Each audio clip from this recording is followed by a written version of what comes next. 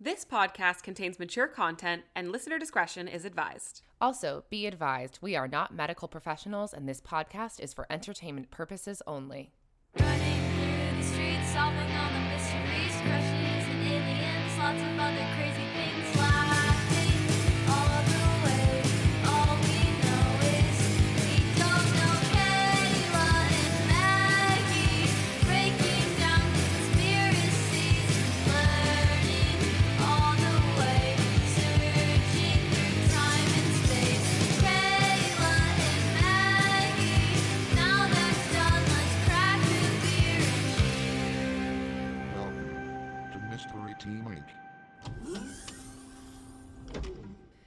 And we're in. We're in. Welcome to Mystery Team Inc. I'm Kayla. And I'm Maggie. I've never gone first in the name. Did you like it? No. That's okay. It felt like way too much responsibility. Yeah. We're in. You ready? Mm-hmm. Do you have any business? No, We're just going to jump right in. I guess so. Oh, I do have something inconsequential to share. Please. This morning, I heard a landline ring. Oh, in your house? Nope. In Just someone out- else's house? I think like the neighbors whose door is like next to my yard have a landline in their house Okay. or a ghost. Yeah. I haven't heard that sound. It took me a second to even recognize what I was What hearing. you're hearing, yeah. It's funny to think that, like, at some point, that sound will basically be non-existent. Like, think about all of, like, the phone sounds from, like, Alexander Graham Bell's time that, like, This is existentially troubling. people heard all the time. Or, like, think about even just sounds like, I don't know, I think about, like, Like dial-up internet. yeah, but I'm thinking, like, that have already become extinct. Like, all the sounds from, like, you know, like, centuries past of, like, things that we just don't do anymore. And they're, like, just lost to history. But at So one weird. time, The like, tuning of a radio. sure. Do people still do that? I don't know. I don't know. It's so bizarre. Talk radio in the morning. Lost to history. What are those called? Shock DJs? Yeah. Now Or I'm- like GJ Casey in the butts. you yeah. know? Yeah. Shock jocks. Shock jocks. My Bluetooth, whenever it doesn't connect to my car, it turns on the radio, and I'm like, No. ah, like, who is this for? How did it get here? Yeah, remember Radio Disney? Ugh, Of course, we can't go down this. we can't go down this radio path. rabbit hole. No. I will sing Mambo Number 5, but the Disney version. Mm-hmm. No wonder our whole generation is fucked. Ugh. I'm so excited for your mystery. I'm so glad. I haven't told you a thing about it. I know nothing about it. She doesn't even have a genre. Not even a genre. Not a genre. It's far less consequential than Amelia. That's good. I'm Yeah. like ready to be like into something that's less Yes, consequential. you won't cry. If you do, Let's not say things we I don't have mean, a because I question. can find a way to cry about just about anything. When I remember that dogs exist, I cry. So like, that's a rough one though, I because know. you're like, they were so pure. we don't deserve them. No. Yeah. But we do deserve this story. We might not actually. It's If we deserve it, it's probably bad. yeah. So we probably don't deserve it. We do. Okay. Okay, you ready? Yeah. Okay, so today, my mystery is the Philadelphia experiment. No. What? Are you fucking serious? Yeah. How is that less consequential? Well, it's not like heavy and important. Yeah. So my sources today are the Philadelphia Experiment Chronicles: Extended Edition by Commander X. I want that to be my name. You can have it. And the Philadelphia Experiment: Project Invisibility by William L. Moore and Charles Berlitz. Now, when I was doing this, I vaguely remember hearing that like one of the people in this story is actually Commander X, but I can't remember where I heard it and I can't find it. So that's probably untrue, Mhm. but it would be very funny. Yeah. We begin. Now, I'm going to have to explain the first sentence, but late July or early August of 1955, a manila envelope addressed to Admiral N. Firth, Chief of the Office of Naval Research, postmarked Seminole, Texas, and bearing the words Happy Easter across the front, landed on the desk of Major Darrell L. Ritter, U.S. Marine Corps Aeronautical Project Officer at ONR.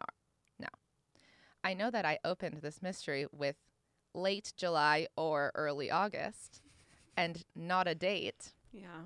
and that is because nobody in this whole thing can get their story straight.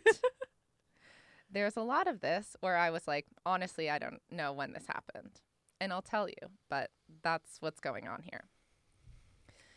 In the envelope was a worn and heavily annotated copy of the book The Case for the UFO by Morris K. Jessup. Now, sometimes people call him Dr. Morris K. Jessup. Did they ever call him Commander Morris X. Jessup? No. I'm not clear on if he actually completed his doctorate or not, but I think out of respect, people still call him doctor. So, Dr. Morris K. Jessup was an astrophysicist, a mathematician, an all-around scientist, a researcher, and a lecturer. He served in World War I. Then he took up instructorships in astronomy and mathematics at Drake University in Iowa and at the University of Michigan. When the Depression hit, he took a job working for the U.S. Department of Agriculture as part of a team of scientists researching crude rubber in Brazil. When he returned, he signed on to an archaeological expedition for the Carnegie Institute in D.C. He went as the photographer of an expedition to the Mayan ruins in Central America. And there, as he stood in awe of the Mayan ruins, Morris Jessup became one of the first ancient astronaut theorists. We love a white man seeing brown people do things and being like, gotta be aliens. Couldn't have been. Couldn't People. have been. When they swear you in as an ancient astronaut theorist, do they just make you say yes? Yes. You go. It's like the whole crowd goes, ancient astronaut theorists say, and you go, yes.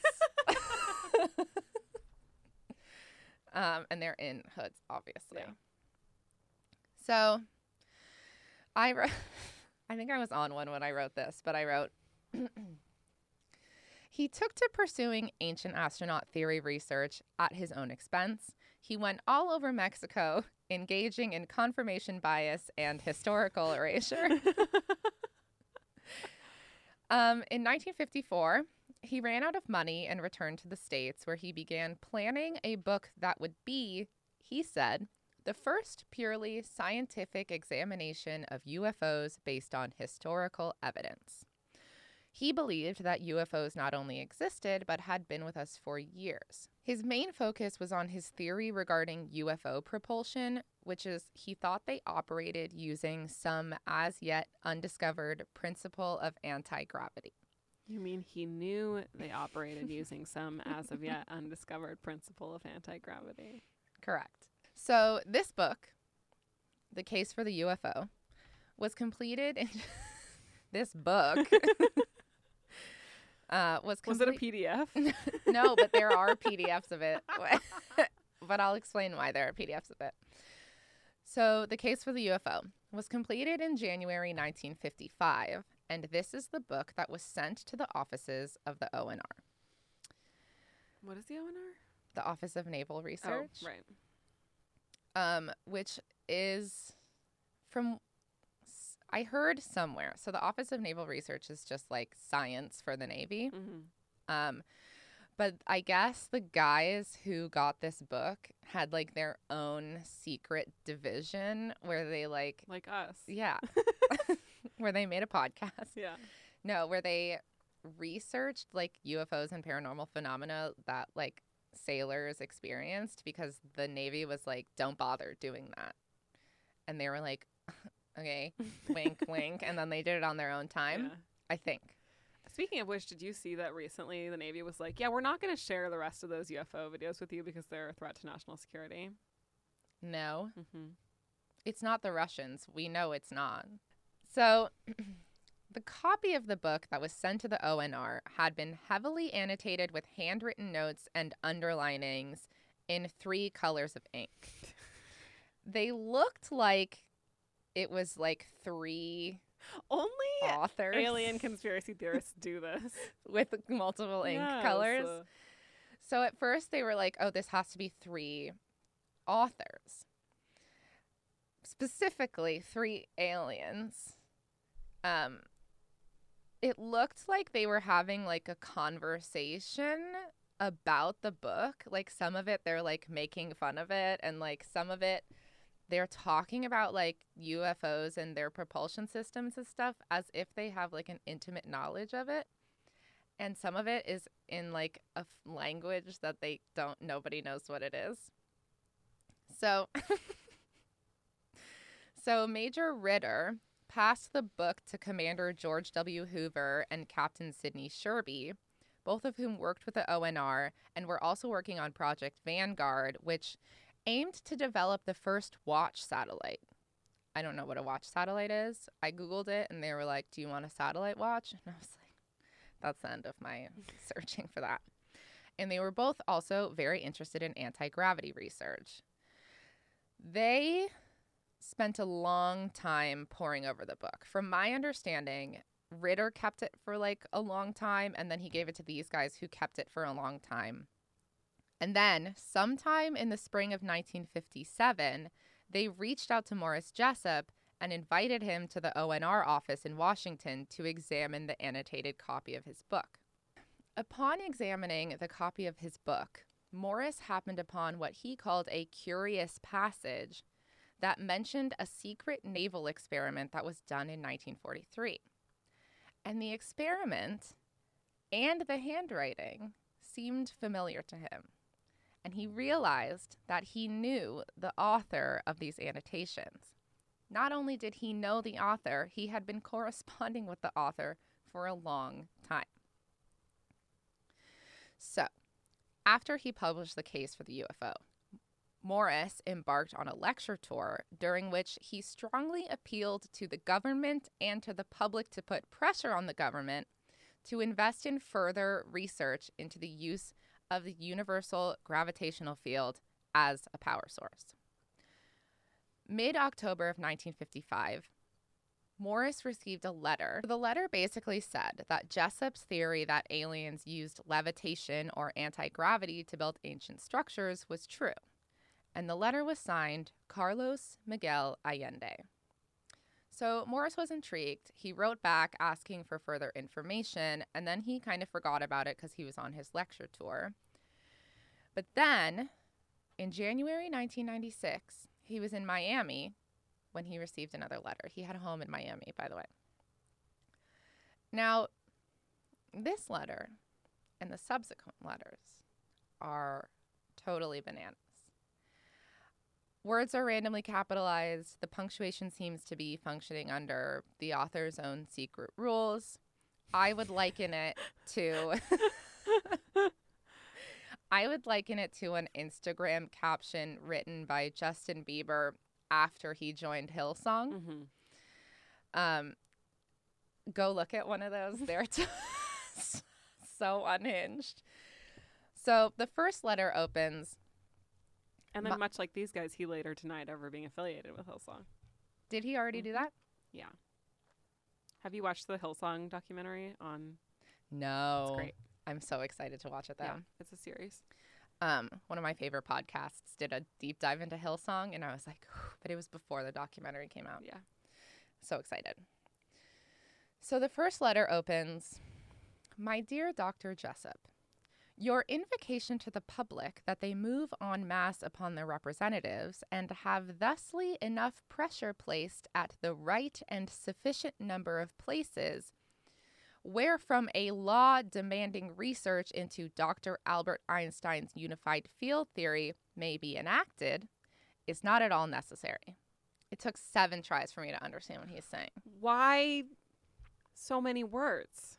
too much. It kind of reads like a ninth grader who thinks they're really good at writing, like trying to like write Shakespeare. I was going to say even just a ninth grader trying to meet their word count. Your invocation whereby the public place thusly enough pressure, thereby enforcing the government. You're absolutely correct. So basically what he's saying is stop telling people to tell the government to do unified field theory research. A little bit on the unified field theory, because we know I love to delve into complicated physics that I Yes. don't understand anymore. So, unified field theory. There are 4 main forces in macroscopic physics: the strong force, the weak force, the gravitational force, and the electromagnetic force. Do you care enough to know what each of those forces does, or do you just trust that they exist? I mean, I trust that they exist. Do I need to know what they do to understand the story? No. I Okay. just think it's cool. I mean, you can talk about it if But you think I it's already cool. learned about it yesterday.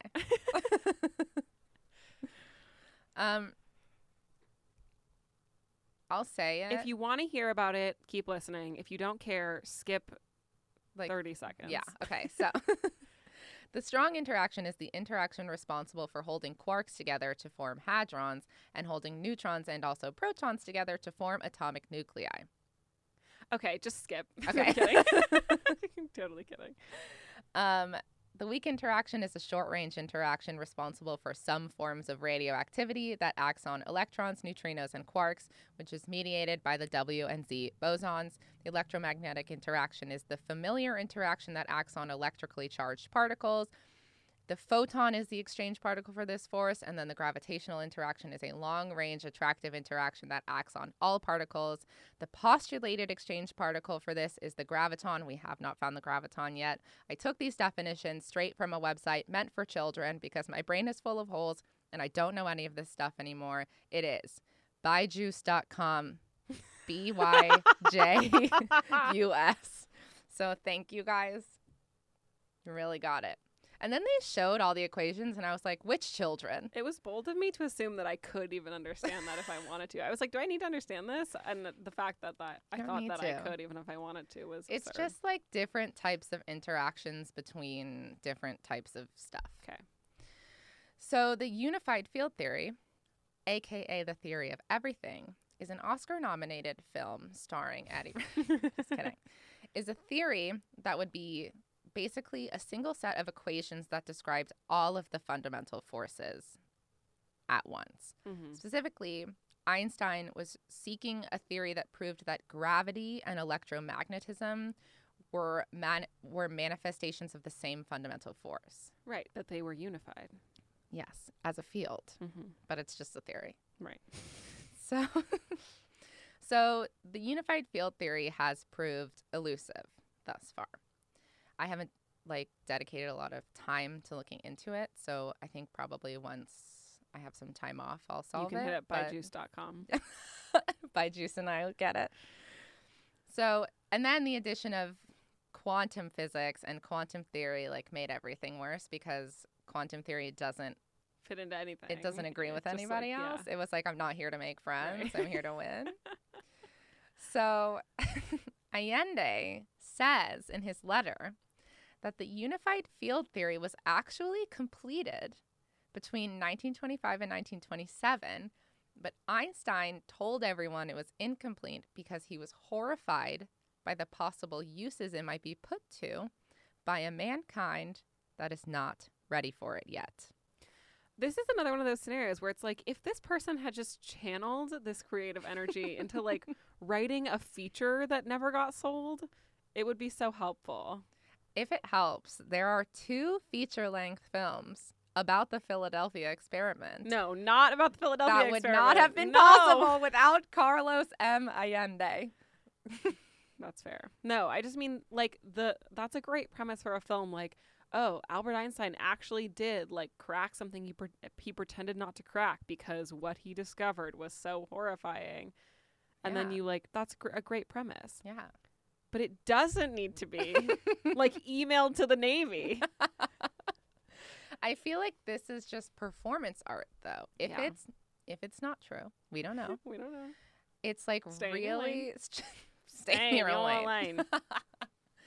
It's like really strong performance art, and some people like Julia Fox and Carlos Allende prefer performance art. So Allende says that there have been what he calls rechecks of the math. I like that. All of his sentences are like, wherefore, by, thusly. And he's like, we have done rechecks. Do-overs, if you will. A mulligan. There have been a few mulligans. Yeah, it's like they were proofreading each other's work. I'm like, there's not a better word for that? No, rechecks. And he capitalized the R in Yeah. the middle of the sentence. Is it hyphenated? Yes. Yeah. There. Not like proofs. No. Not like choosing any like actual mathematical term. No. Just like Rechecks. rechecks. I don't think either of us are a mathematician enough to know what the community is using. Hold on. BYJUS.com. Juice knows. So there have been rechecks, capital R, of the math, and that there is all capital proof that the unified field theory, to a certain extent, is correct. What is that proof, you ask? An experiment. To what extent, I ask? We don't know to what extent.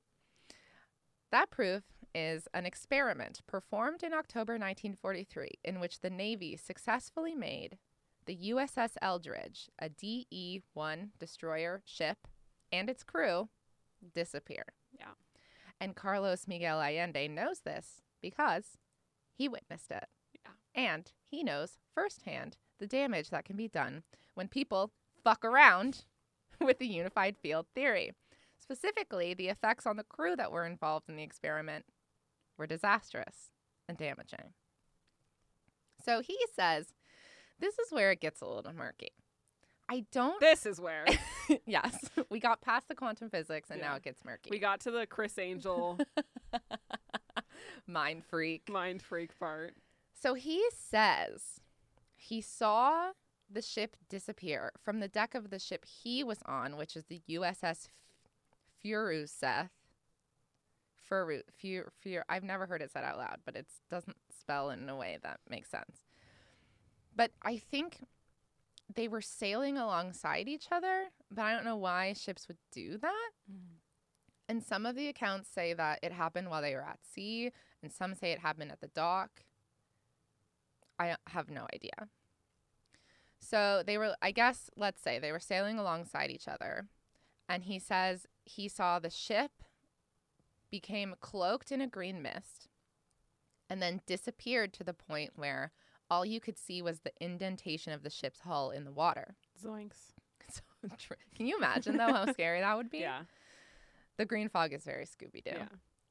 When the ship returned, he said some of the crew were fused with the ship, Yeah. some were completely gone, and those who survived went totally insane. Mm-hmm. And there will be more detailed information from another source about what actually happened to the people, but that's the gist of it.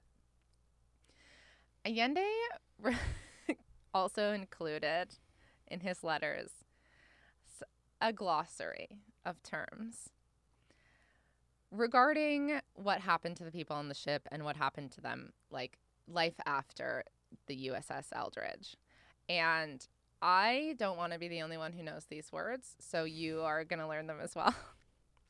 So I just want to say that including a glossary in your facts to the Navy is a very hinged thing to do. And I'm not questioning that you at think all. it's hinged? Mm-hmm. Well, listen, they don't know. He's telling them. Yeah. Although I guess they do know. They're the Navy. Yeah. Yeah. He's like this, but this is kind of like, this is what you did to these people. We have to have a glossary for the pain. So, Glossary for the Pain, our new poem book, comes out. it's going to be like one of those books that you buy for your aunt and she keeps it on the back of her toilet. I was just thinking back of her toilet. Really? Yeah. Yes. So the letters describe an experience called going blank or going blank and getting stuck. Getting stuck is also known as Hell Incorporated, and it is when a person hang in there. When a person gets frozen or paralyzed by a magnetic field and cannot move until 2 or more people that are also within the field touch him or lay hands. And if they don't make it in time, then the person freezes. If a person should freeze, that person's position must be marked carefully, and then the field should be cut off. And everyone who is not frozen, who is now able to move, must then lay hands on any bare skin of the frozen person. So unfreezing a person in this manner should take about an hour. Sure. But in one case, it took 6 months. Oh, no. When it takes a long time, I'm going to say when it takes longer than an hour, it's what's called a deep freeze. Sure. So freezing happens because a hyperfield It occurs. does happen. Yes.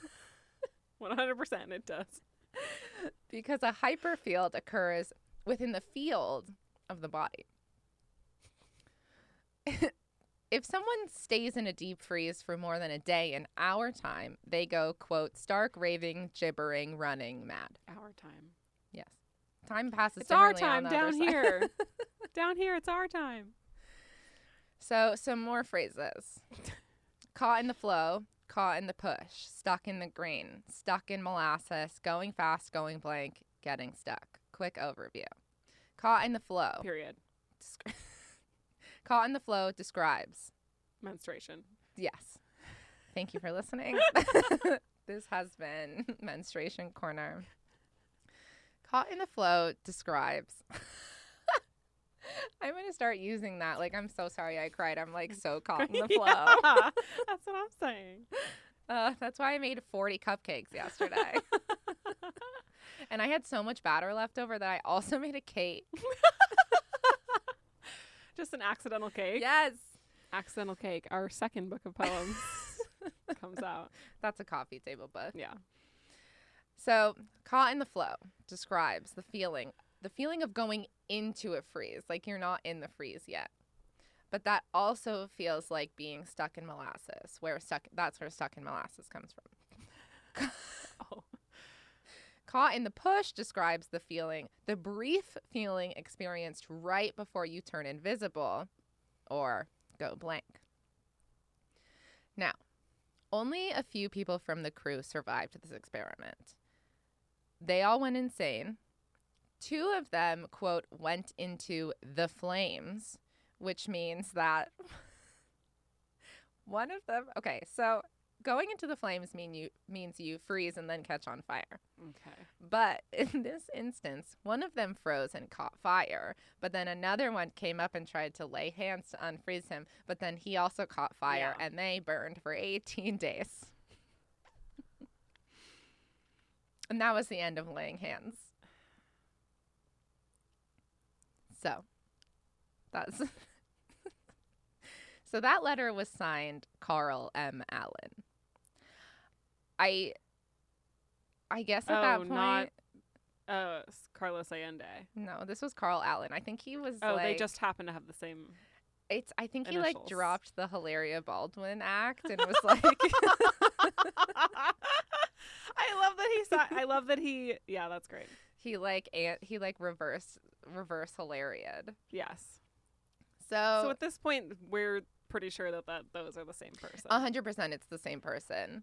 And you'll see later he comes forward. It's also a little unclear like whether he like came out as white like at the end of this letter Yeah. or like later in something I'll talk about. Like it's kind of unclear. I just love that his fake name was the same initials as his real name. yeah, because I he like could just that. be like, I was really tired. I like that. I didn't mean to say Carlos. I just meant to say Carl. So a few days later, Morris received another letter from Carl Oates. This one included the information that Was this one signed Carl or Carlos? you'll see. 'Kay. So this one contained a little more information. Specifically that not only did they make the ship disappear, The ship teleported to Norfolk, Virginia, and then back to Philadelphia within a matter of minutes.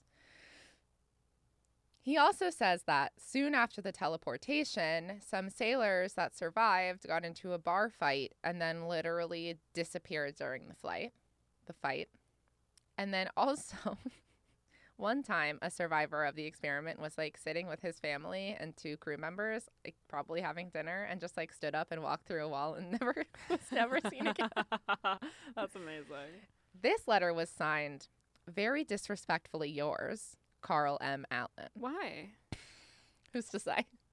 I think because he was mad that Morris was like pushing the UFT agenda. Mm-hmm. So he was like trying to bully him out of it. So Morris wrote back immediately and was like, "You got to give me more. Like, this is phenomenal." And 5 months later, Carl responded. He said that if Morris could arrange for him to be placed under hypnosis or given sodium pentothal, he was sure he could recall more details of the events.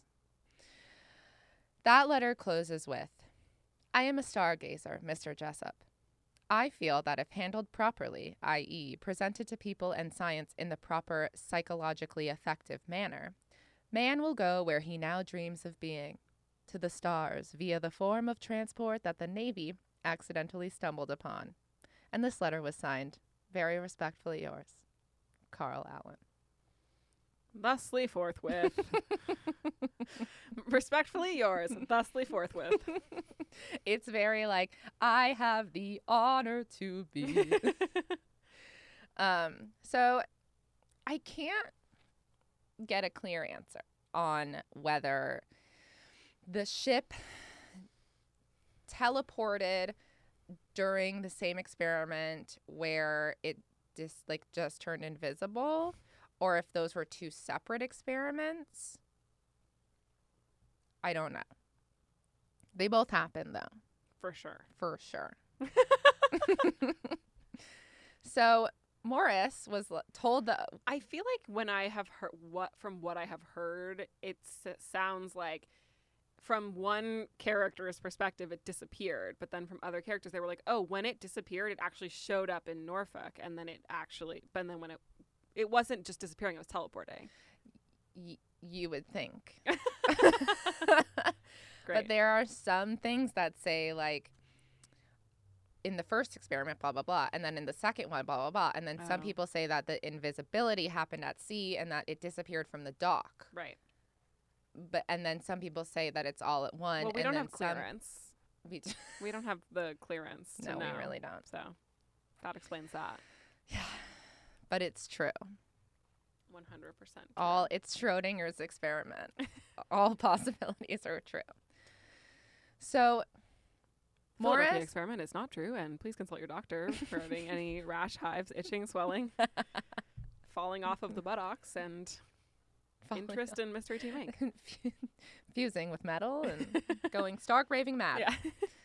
So he told the ONR about these letters. He was like, "This has got to be the same guy. I've never heard about this experiment except for these 2 sources, and the handwriting and syntax are both impossible." Yeah. So they asked for them. They then contracted the Vero Manufacturing Company of Garland, Texas, which is, quote, "a space-age firm heavily involved in military research contracts," which sounds like those companies where the website is just like, "to the future," Yeah. and then it's like diverse people in front of whiteboards, and Yeah. they're actually like killing a lot of people. Mhm. So Vero produced mimeographs of the annotated book with copies of the letter. Now, one source said that 127 of these were printed, but then immediately said that some sources say that between 12 and 25 were printed. So the source I used then cited other sources, and they're all wrong. Right. So it's definitely somewhere between 12 and 127 copies. That became known as the Vero edition of the book. You can purchase it, and you can also find a PDF of it. I did the latter for now. So in 1958, I think what happened is He was like, I have these letters. I kind of know what I'm talking about. The Navy brought him on to be like a scientist. And then they were like, never mind, this is all bullshit, and like kicked him out. So then in 1958, Morris moved to Indiana, where he started working as an editor of a small astrological publication. He worked on his next book, and he tried to secure funding for further research. In late October 1958, he traveled to New York to meet with publishers and to talk to astronomical publications about the book he had been working on. And while he was there, he went to dinner at the home of his friend Ivan T. Sanderson. During that dinner party, he took Ivan and two of their other friends into a room, gave them a Vero edition of his book, told them to read it and lock it up, and that if anything ever happens to him, it's likely due to the subject spoken of in that book. He said, quote, I have a feeling that this just can't go on any longer without something unpleasant happening. Morris was scheduled to return to Indiana a couple days after the dinner, but he never showed up. His publisher reached out to his friends in New York and didn't hear anything until mid-December, when his friends finally answered saying that they had heard from a friend of theirs that Morris went from New York to his home in Florida, where he was very quickly in a serious car accident. He recovered from the accident for a while, but it left him unable to accomplish much. His publishers rejected pretty much everything he sent them, and his work was being heavily criticized by his peers. In mid-April 1959, Morris wrote a letter to his friend in New York, Long John Niebel, who was a late-night talk show host on WOR, who described the letter as, quote, depressing and depressed. In the letter, Morris told him that he, quote, preferred to take the risk of another existence of universe being better than this miserable world, and that he had come to this conclusion only after careful consideration. And that his final wish was that Niebel arrange for a seance upon his death to try to determine if communication after death is possible, which I am now requesting of you. And just know that if you do use a Ouija board, I will lie. They'll be like, are you here? And I'll be like, no. Houdini did that too. He did? Yeah. He lied on the Ouija board? No. He asked for a seance? Yeah. And they used to do them like regularly. And he never said anything? I don't know. I I'll just have think to it look would be into the it. ultimate disappearing act. Yeah. To be like sitting there like, Yeah. I told you to do it and I'm not going to play. So on April 20th, 1959, at about 6:30 p.m., Morris K. Jessup was found barely breathing, slumped over the wheel of his station wagon, parked in rural Dade County Park, not far from his Florida home in Coral Gables. He died either on the way to the hospital or shortly after arriving there of what they said was self-inflicted carbon monoxide poisoning. That's what they Or was it? said. We'll get there. So, for many years, the main roadblock to investigating the Philadelphia experiment was trying to find out who the fuck Carlos Allende was, aka Carl Allen. So when researching this book, one of the books that I used, William L. Moore, reached out to a number of people who might know who Carl was. He got a response from Jim Lorenzen, the director of the Aerial Phenomena Research Organization, or APRO, in Tucson. And Jim said that in 1969, the APRO Journal ran a story on Allende after a man claiming to be him showed up at APRO headquarters and claimed that he was Carl Allen. So at this point, in 1969, Carl had set out on a petty little mission. He was mad because other authors and researchers had been using his letters and stories in their books, and they were all making a shit ton of money, and Carl wasn't making any money off of his story. So he went to APRO and was like, I lied. I lied. I totally embellished the story because I didn't want the UFT research to be used for evil, but none of it's true. Lorenzen said that privately he spoke to Allen and he told him that he 100% believes that the ship teleported to Norfolk and that he only embellished the stories of the effects on the crew. But no matter what he believes, his plan worked.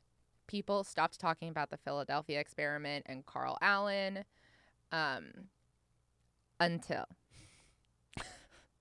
in 1975, Charles Berlitz, the author of he wrote the book with William Moore, published his book, The Bermuda Triangle.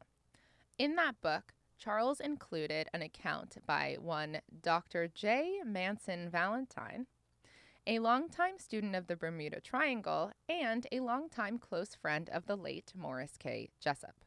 And Valentine had some very important information to add to the conversation.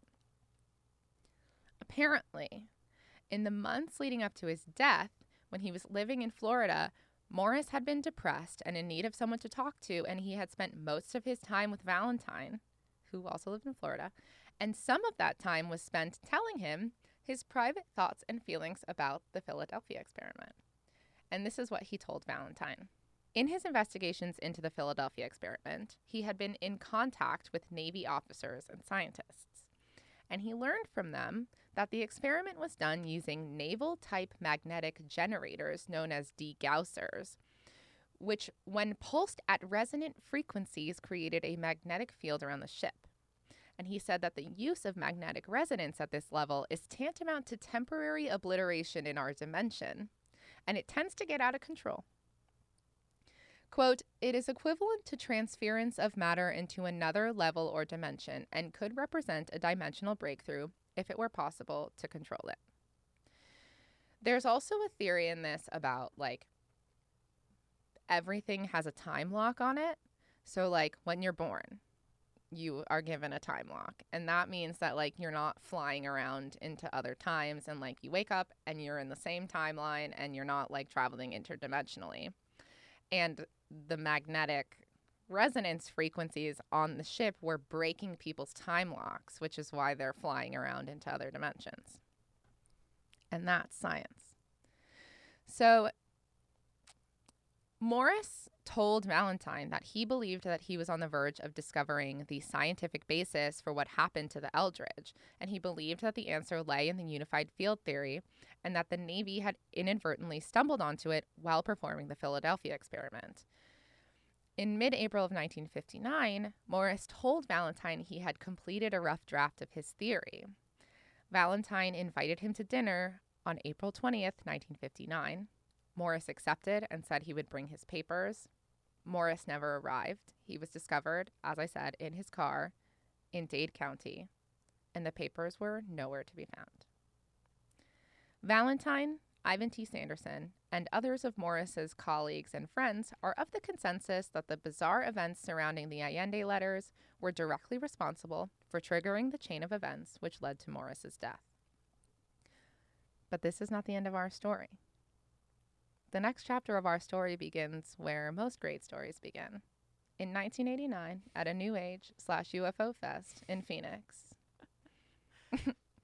On this fateful day, a mysterious individual walked up to the microphone and shocked everyone in the room by declaring that he was a survivor of the Philadelphia experiment. And that's where we'll take our break. And we're back. Yes. This episode is brought to you by BuyJuice.com I should really contact them and the be like, Navy. Ugh, I'm so excited. Oh my goodness. It's about to get a whole lot stupider. So buckle the buck up. Oh, I'm so excited. Yay. We'll be Right back. after these messages. And we're back. We're back. Are you ready? Born ready. Born with a time lock. More like. When we last left our mysterious individual, he was at a New Age UFO Fest in Phoenix in 1989, claiming to be a survivor of the Philadelphia experiment. This is his story. I wonder if all of the people from Girly Chew and if Were there? Diazin and what's her face were there because they met at a UFO convention. In Phoenix? I feel like it was in like Phoenix I or just feel like where else do you Vegas? hold one, you know? Yeah, or Reno or something. Reno. Reno sounds right. It was in that part of the U.S. We have to look it up. I wonder if they were there. Yeah. They might have been. I would lose my shit. Yeah. So, he was born Edward Cameron on August 4th, 1916. The only other piece of information that I put in his life history is he earned a PhD in physics from Harvard, which is like pretty in character for someone who went to Harvard. Mm-hmm. Like, I was born on August 4th and I went to Harvard. Yeah. So he got a PhD in physics from Harvard. He says that the Philadelphia experiment began as early as 1931. And originally, it was headed by Nikola Tesla. In 1943, the project moved to the East Coast to the Institute for Advanced Studies at Princeton, where they were joined by Dr. John Eric von Neumann. This is Edward's explanation of the physics behind the experiment. In order to make something invisible, it was considered necessary to break the time reference that binds the three-dimensional reality. The fourth dimension is called a linear time vector. The fifth dimension, they determined, consisted of a rotating locus or corkscrew that determines the flow rate of time. To break the time reference, the group created a pulsating and non-pulsating generator system to enter and overcome the fourth and fifth linear time vectors. By changing an object's time, they could thereby cause the object to disappear and appear. Obviously. Mm-hmm. So Ed and his brother Duncan, who had a PhD in physics from the University of Edinburgh, went to the Naval Officers Training Program in Providence and then were both assigned to the Institute for Advanced Study at Princeton, where they joined this experiment, classified Project Rainbow. In 1940, the Project Rainbow team ran the first successful unmanned test in which they applied coils and a generator to a tender at the Brooklyn Navy Yard and were able to cause the boat to disappear.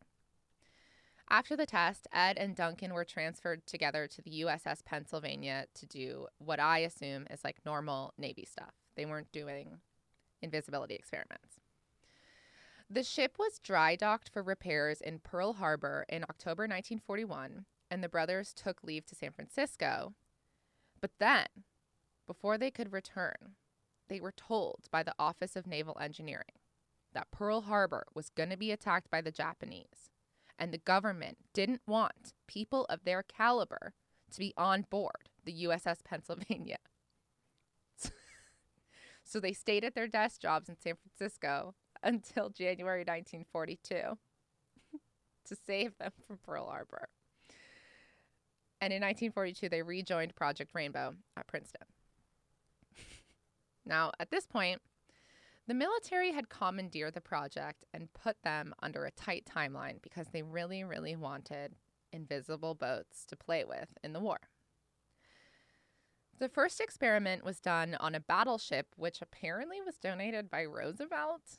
And then Tesla took this time to retune the entire experiment, and it was a total failure. And he was removed and replaced by Dr. von Neumann. The Prestige. Correct. Von Neumann redesigned the experiment again and requested a new ship, which was the destroyer, USS Eldridge. The first manned experiment took place in July of 1943, but there were complications. Ed and Duncan were running the equipment in the hold below deck, below the waterline. Ed says that they became invisible to radar and visually. And fish, yeah. Yes, and sharks. Mm-hmm. Not to crabs, though. They see all. So they became invisible, but there was far too much power. It made the crew on deck very ill. The next attempt took place on August 12th, 1943 at 0900 hours in the Philadelphia harbor. Allegedly. Come on. Let's be real. Of course it happened. This time, the power level was set only to make the ship radar invisible. For the first 60 seconds, the ship was visible but shrouded in a green mist. Sound familiar? Then they lost radio contact. Then, 4 hours later, it returned to the same location. When they returned, some of the ship was damaged and some pieces of equipment were missing. So Ed and Duncan went back up to the deck and found that all hell had broken loose. This is a quote. 2 sailors were embedded in the deck. 2 were embedded in the bulkhead. 1 sailor had his hand embedded in the steel, which had to be amputated in place. He was the only one who lived and now has an artificial hand. The rest of the crew on deck was in a mentally deranged state of hysteria and insanity. So, this is my favorite part of the story.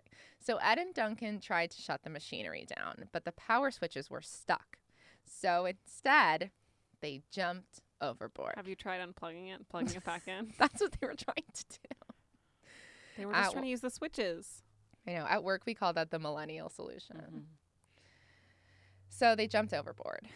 To their surprise, instead of landing in the water of the harbor, they landed standing up in a military installation in Montauk, New York at Fort Hero. And not in 1943, but 40 years later in 1983. They were met by a 40-year-older Dr. von Neumann, who was working on something called the Phoenix experiment, which was the great-grandchild of Project Rainbow. Ed and Duncan were allegedly only in 1983 for about 12 hours, but I think during those 12 hours, like, chaos may have reigned. The way every book about this is written is really hard to understand, but what I think happened on the night they arrived in 1983 was that the entire computer system of Project Phoenix was having a total meltdown because the team had, quote, created an artificial reality that could not be controlled. And one of the side effects of this uncontrollable artificial reality was that a Sasquatch that was described as being between 12 and 30 feet tall was accidentally transported into this reality by the computer system and just ran around wreaking havoc and destroying the lab and smashing buildings and killing people. And the director of the project was like, we gotta shut down the station and send the Sasquatch back to his dimension. But their power switches were also stuck, and they figured out that the Philadelphia experiment and Project Phoenix had become locked in a hyperspace bubble, and the only way to unlock them was for Ed and Duncan to go back to the Eldridge and destroy the equipment. So they were sent back to the Eldridge, back to 1943, where they immediately went into the control room and destroyed the equipment with axes. As the machines were winding down, but before the field actually collapsed, Duncan jumped overboard again and landed back in 1983.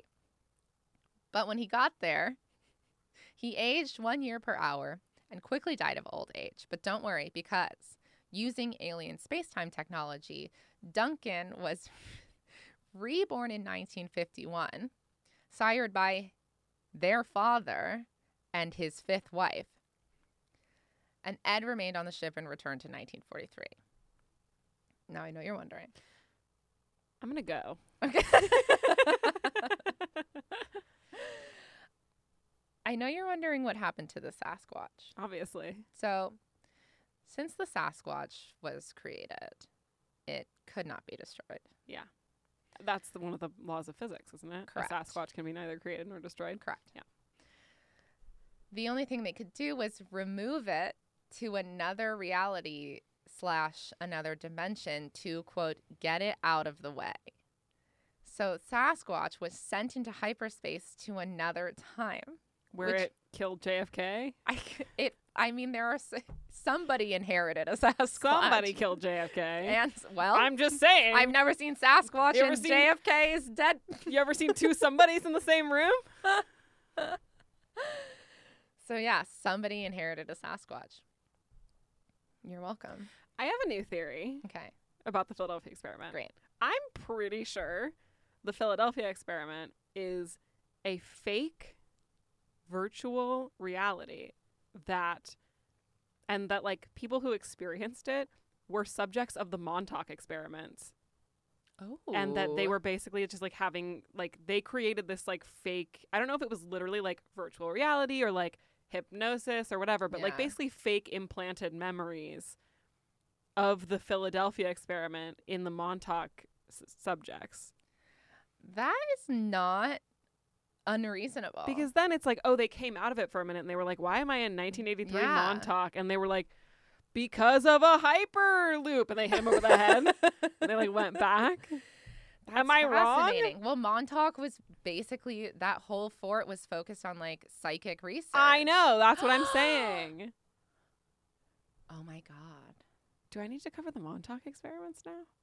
I'm pretty sure that the Philadelphia experiment was psychic research from the Montauk experiments. It's really likely. Another mystery solved. All right. You're welcome. That's it, guys. Cut. I started doing this because I was like, I want to do the Montauk Yeah, we should. experiment. But then I came across the Philadelphia experiment and I was like, this is, I mean, everyone knows it. yeah. It's like a But classic. I couldn't like gloss over it In the in Montauk service experiments. of the Montauk experiments. So like now we can zoom out and do Montauk. Love but that. like, also I'm not done. But like Obviously. we can't, it had to be its own. I'm it deserves pretty it. sure that it's the Montauk experiment. It makes sense. So, and they would have the power and the connections to like fake naval records. Yeah, of course. They're the Navy. Wow. It's a living. So, so Ed stayed with the Eldridge until October 1943 when another disastrous attempt took place. That's all he says about it. That might be the one where they teleported because Allende says that may have happened in October of 1943, but he can't really remember. So from there, he was transferred to Los Alamos, but he was very chatty about what had happened in Philadelphia, and he was determined to be a security risk. He was charged with espionage. I heard that as like he was determined to be a security risk. I will be a security risk. Same. So he was charged with, I know, most of my life is me being a security Yeah. risk. So he was charged with espionage in July of 1947. He was taken to D.C. The charges were dropped, but he was, quote, still considered too dangerous to be allowed to run around and shoot his mouth off. His words. So they did what he calls the great granddaddy of all goodbyes, which means they took him to Montauk, sent him to 1983, where he was picked up by Dr. von Neumann, who told him that the government had told him to bury Ed. So then, using the Project Phoenix alien technology, Ed was sent back to 1927 as a 1-year-old to a couple who believed that their infant son had died at birth. This couple was Mr. and Mrs. Arthur Bielik. Oh, they pulled a boss baby? They boss baby him. Is that what Boss Baby is about? No, Boss Baby is about like a kid gets a little brother and it turns out it's the boss baby, but the parents just see it as like a normal baby. So where does the boss come in? The baby is the boss baby. Of a company? Yeah, well, yeah, it turns out that like all babies are part of like baby enterprises. What's their product? I don't think they have a product, but their whole thing is like being cute. And then I think the plot, remember we've read the plot of Boss Baby so many times. It turns out that like puppies are in big competition with babies for being the cutest. And so the Boss Baby has to like get those numbers up or so whatever. the cuteness is their capital? Sounds like it. Is it about capital at all? Or is it like, what's the driving force behind the... Yeah, I'm not 100% sure. I will say, I'm never going to watch Boss Baby. I don't want to know the answer. Well, the parents almost get murdered at the end. What? By like the bad guy. Is this by the same people who brought us B-Movie? It could be. Because it's just as unhinged. Well, no, nothing will be more unhinged than B-Movie. Yeah. Ugh, I feel like I know less about life now. Sorry. So he was sent back, and then he was named Al. Mm-hmm. Al Bielik. Mm-hmm. So as Al, he became interested in electronics. He joined the Navy in 1945. He had no memory of his life as Edward Cameron until in 1988, he saw the seminal film, The Philadelphia Experiment, and was like, whoa, that happened to me. And he called his brother, now unclear how he still knew his brother. That's never explained. His brother in his former life? Yes, Duncan, Sure. who was sent back to be reborn to their Edward and Duncan's Parent, father. yeah, with his fifth wife. Obviously. Yeah. So I don't know how he like called Duncan unless he remembered Duncan and was like looked him up in whatever Yeah, yellow pages and was like Mhm. Duncan Cameron. White Pages. What's the difference? Yellow Pages is businesses. This is a business. Duncan and Duncan. Yeah. Duncanry. Yes. So he called his brother somehow and was like, "Do you remember It's another sound that's lost to history is like the turning of the Yellow Pages. the big thunk?" Yeah. So he called his brother and was like, "Do you remember all this shit from 1943?" And his brother was like, "It's about time. We've been waiting for you." So he remembers his first life. He goes to meet with Duncan. He's given a lot of very cool information. He learned that the aliens were directly involved in the Phoenix Project, which was intended to take a time tunnel approach to space-time travel for interplanetary, intergalactic, and time travel. Duncan said, quote, "We needed the help of aliens to understand it all, and believe me, we accomplished every objective." One of the theories that Al puts forward is that he knows that the Philadelphia experiment was basically the Greys trying to open a time tunnel, a 40-year time tunnel. Why? They had to get to the 80s. I get it. I get it. We gotta go. I would do anything to go to the 80s too. To get to 1983. That's the dream. So he went on to co-write a book with someone named Brad Steiger called The Philadelphia Experiment and Other Conspiracies, which I desperately wanted to read, but it costs $50. And I already bought Cui bono. the Greys, obviously. So Al spends most of his time now writing and traveling to UFO conferences as a guest lecturer, spreading the gospel of the Philadelphia experiment. I'm going to tell you about a number of other accounts of the Philadelphia experiment that have come out over the years. Two accounts that I liked. So, in the summer of 1977, Patrick Macy, an electronic construction specialist and researcher, told his coworker this story. In late 1945, he was a guard in the Navy assigned to classified audiovisual material while on duty in Washington. And he saw part of a film that was being viewed by a bunch of Navy brass pertaining to an experiment done at sea. And he only saw part of the film. He didn't hear any of it, but it showed two ships feeding some sort of energy into a ship between them. And eventually that ship, a destroyer, disappeared into a transparent fog until all that could be seen was an imprint in the water. And then when the field was turned off, the ship reappeared. He said that at the end of the film, he overheard some of the men in the room discussing it. Some of them thought that the field had been left on too long and that had caused the problems some of the crew members were having. One of them mentioned an incident where a crewman disappeared while drinking at a bar, and someone else said that the crew was still not in their right mind and may never be. And there were also references made to some of the crew vanishing permanently. It's corroborating. The next one is a man named Victor Silverman, who says that he was on the Eldridge at the time of the experiment. He had enlisted in the Navy at the outbreak of World War II, and he and 40 others had become part of a special secret naval experiment involving a destroyer escort vessel and a process which he could identify only as degaussing. If we recall, the equipment on the ships was called a degausser. He said that there was enough radar equipment on the ship to fill a battleship, including an extra mast, which was rigged out like a Christmas tree with what appeared to be antenna-like structures. He also claims that while they were preparing to do the experiment, he saw Einstein wandering around the ship. He was given the rating of engineer first class and was one of the 3 crew members who knew where the switches were that started the operation, which must mean that it was him and Ed and Duncan, I was gonna right? say, there's only 2 of them. He also said that a series of electrical cables had been laid from a nearby powerhouse to the ship.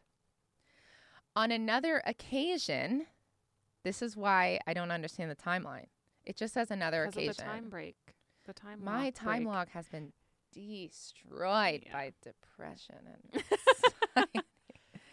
So, on another occasion, he says he unexpectedly found himself in a deep fog.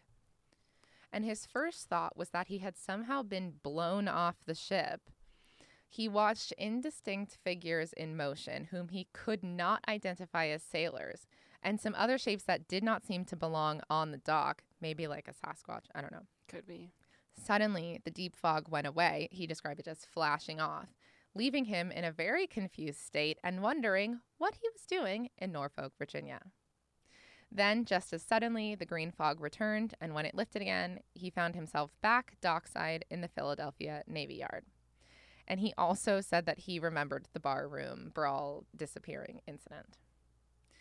So, a lot of people have dedicated a lot of time and energy fact-checking every single thing, Rechecking. rechecking the math, yes. So they went through ship logs and naval records and all this stuff, and they were able to verify that Carl M. Allen was actually on the USS Furuset in 1943. There was some indication that that ship might have been near the Eldridge in the ocean in October. Like, people have, like, dug through this. So if you want to read all that stuff, definitely go read the books that I read, which are, once again, The Philadelphia Experiment Chronicles, Extended Edition by Commander X, and The Philadelphia Experiment, Project Invisibility by William L. Moore and Charles Berlitz. And that is the truth Wow. about the Philadelphia experiment. Here's the thing. I'm 100% sure that our government has done those invisibility experiments. Well, we do have invisibility capability now, radar invisibility, Yeah. for sure. And I'm 100% sure that, like, blasting people with that frequency will fuck up your head. So, like, whether or not they, like, actually got fused to the ship, or whether, like, they just literally got brain damage from, like, getting blasted with high frequencies or something, like, those early experiments, I totally believe that, like, someone got fucked up Yeah. because the military was trying to create radar invisibility. I totally believe that. Also, I'm sure either before or after they realized how much that fucks you up, they probably did more experiments with fucking people up with that Yeah. stuff. So, like, They were like, let's see how much it they fucks probably you up. brought it to the bar on base and just blasted it during a bar fight. Like, do you know what I Just mean? to Like, see, yeah. it's And totally the poor waitresses, because there's an article of the waitresses being there? like, I don't know, he just disappeared. yeah. And they're like, maybe the waitresses just had no idea what was happening, and they, like, the guys were there, and then they all ran out, and Yeah. they were like, my brain got scrambled. I totally feel like, I mean, if there are, like, a bunch of people who are like, I kind of also saw that happen, then, like, something probably happened. Yeah. You know what happened is that a ship was Teleported. turned invisible and teleported from Yeah. Philadelphia to Norfolk, Virginia, and also Sasquatch was there. Yeah. I'm not sure I believe the teleportation. I definitely believe the Sasquatch. No, I'm just kidding. I love the idea of a Sasquatch being interdimensionally, like, summoned. Yeah. And then he was probably so scared. Yeah. I'm also pretty sure that, or I'm not pretty sure, but I also think there's a strong possibility that this was like a psy-op experiment from the Montauk experiment. I'm sure it was. I'm sure everything Because did that's ever everyone happened come is out about this in like 1986? Do you know what I mean? Like, I don't know. I think most of them have come out because it kind of, like, gained more. or is it because the experiments happened in like 1983 in Montauk? And they finally, like, and, emerged 2 years into the later. sun. Yeah.